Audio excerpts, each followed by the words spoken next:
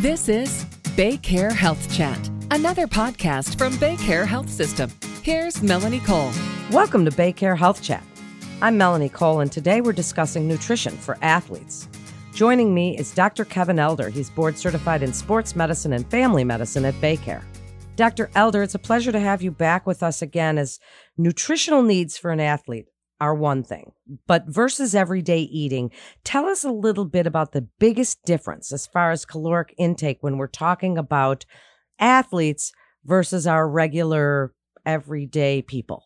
Athletes are going to have particular demands of their sport, which might not only include what sport they're playing and the relative demands of that sport, but also potentially environmental demands of the sport. For example, if they're an alpine skier and they're in an alpine environment, they might have certain increased calorie expenditure just dealing with that altitude, for example, and have to account for those with extra calories.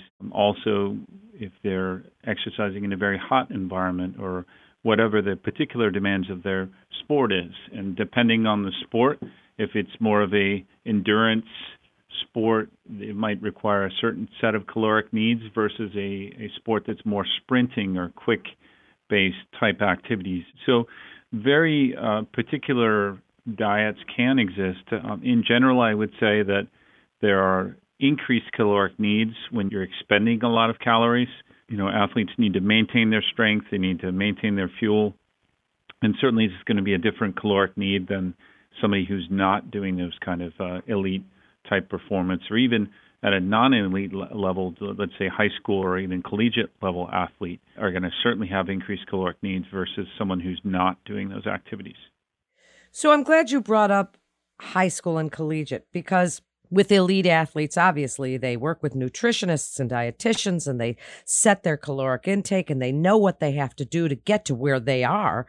But for athletes at the high school and collegiate levels, or even our little guys, how can proper nutrition, if it can, help these athletes and possibly even increase their performance? Tell us about some of the key nutrients that they need to know about that maybe they don't. Sure. Well, basically the key nutrients are going to be broken down into a few basic categories. We hear about carbohydrates, proteins, fats being some of these predominant categories, also vitamins and minerals, and then probably not exactly in that category, but also very important is water in of itself. So just to break it down, carbohydrates, you have simple and complex carbohydrates.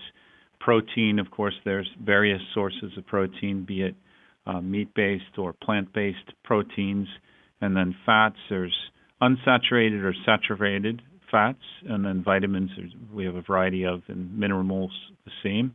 So looking at these particular needs for the particular athlete, you mentioned the little guys or even high school athlete, they still may be growing. So they're going to have to account for that as well with their caloric intake and also looking at their nutrients. So let's talk about eating on a day-to-day basis. Before workouts, after workouts. I know it depends, as you said, on environmental factors, heat, if it's hot outside or if it's cold outside, if they're a long-distance runner. I know this is very sports specific. But if you were to give general advice about eating for athletes, and you were to say, a good breakfast includes this, a good lunch, and a good after-workout snack or beverage. These are what we would want you to eat. Can you give that a little bit of a day-to-day for us, Dr. Elder? In general, when we talk about the categories, around 55 to 60% carbohydrates, 30% fats, and 10 to 15% protein. The proteins can be based on, as far as finding them out, 1 to 2 gram per kilogram per day, and somebody could do that calculation, for example. That might, again, differ depending on their particular activity. Water, the kind of the rule of 8 glasses of 8 ounces per day for sport participation, and of course, supplementing more if need be. Some specifics as far as what particular things would vary based on the training program, but in general, before exercise, you want to focus on something that is not going to cause any kind of stomach or GI upset. So sometimes that might involve a little bit more of a simple type carbohydrate, nothing really complex that has a lot of fiber and the gut has a hard time to break it down. For some people, this means a sports type drink or something along that lines, just because it's easier to take in. But it doesn't have to be that. It could be a simpler snack, maybe some bananas and peanut butter or something like that. As far as after competition, we want to focus on not only replenishing those carbohydrates, but also getting some protein in. And after exercise, we have sometimes referred to as the golden hour, where we're trying to replenish our glycogen stores and we're trying to replace our carbohydrate stores. So a mixture of the carbohydrate along with some protein and, of course, fluids, and trying to get those back in. And you'd have a variety of options there, maybe some, some type of sports drink with protein. We could have some chocolate milk is actually a really great option and simple. I'm always kind of a little bit amused when you see, especially high school people and their, athletes, and they're drinking these really expensive sports drinks, like they're going to blow up into a Hulk the next day or something. And I think we can do it much more simply and much more cheaply, frankly, by just using what we have available. Well, I completely agree, and that's great advice. And I know the American College of Sports Medicine has even been recommending chocolate milk for quite a while. And you know what? It's great. It's got protein and antioxidants. It's great for the kids. So now, as we talk about all of that stuff during their workouts, before, after, if high school, especially in college, they're looking, as you said, to bulk up to the Hulk the next day. And they're looking at protein powders. They're looking at supplementation, protein shakes, protein bars. My gosh, there's so many of them. Vitamins.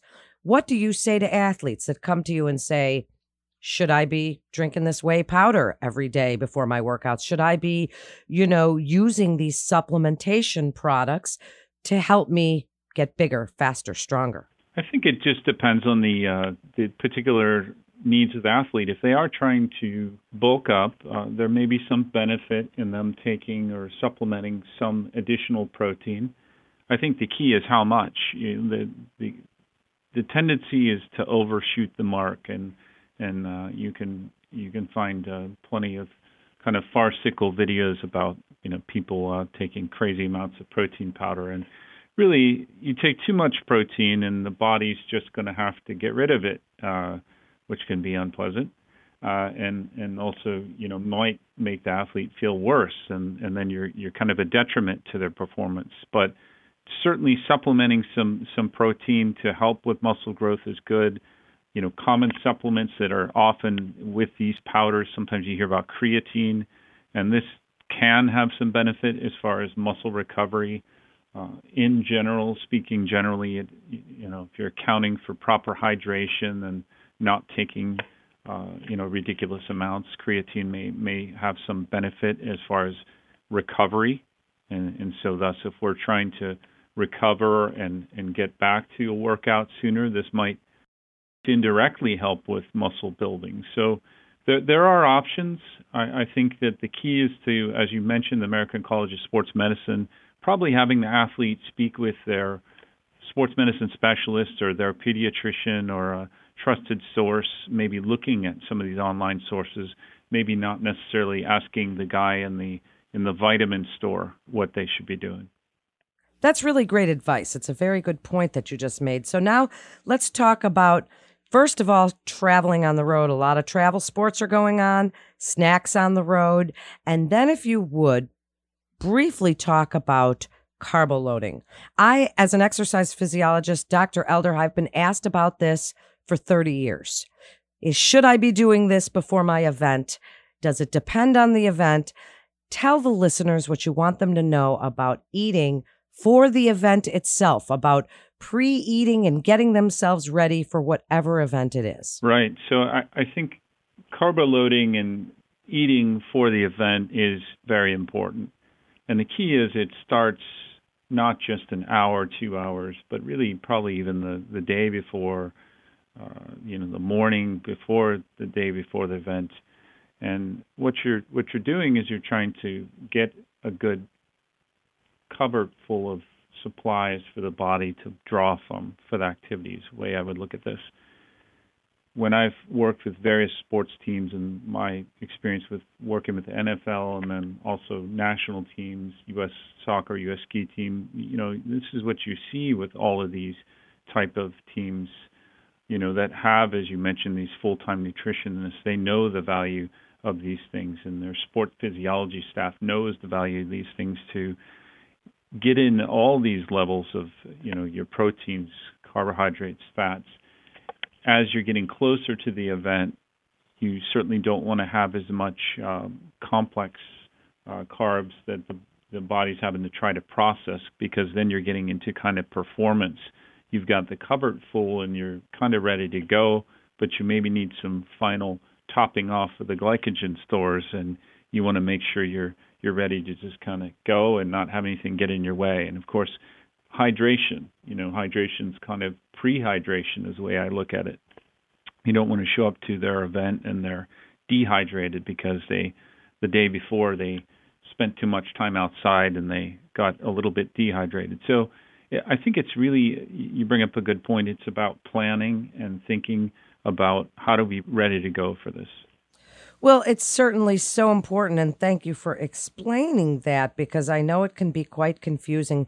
As we wrap up, give us your best advice for nutrition for our athletes, including caloric needs, and why it's so important that, depending on their sport and the environment, that they increase those caloric needs with good, healthy choices that will really work for them and make them better at their sport. The saying that gets used is garbage in, garbage out, right? So if we want to make sure that we have good intake and good fuel, and then we're going to have better performance.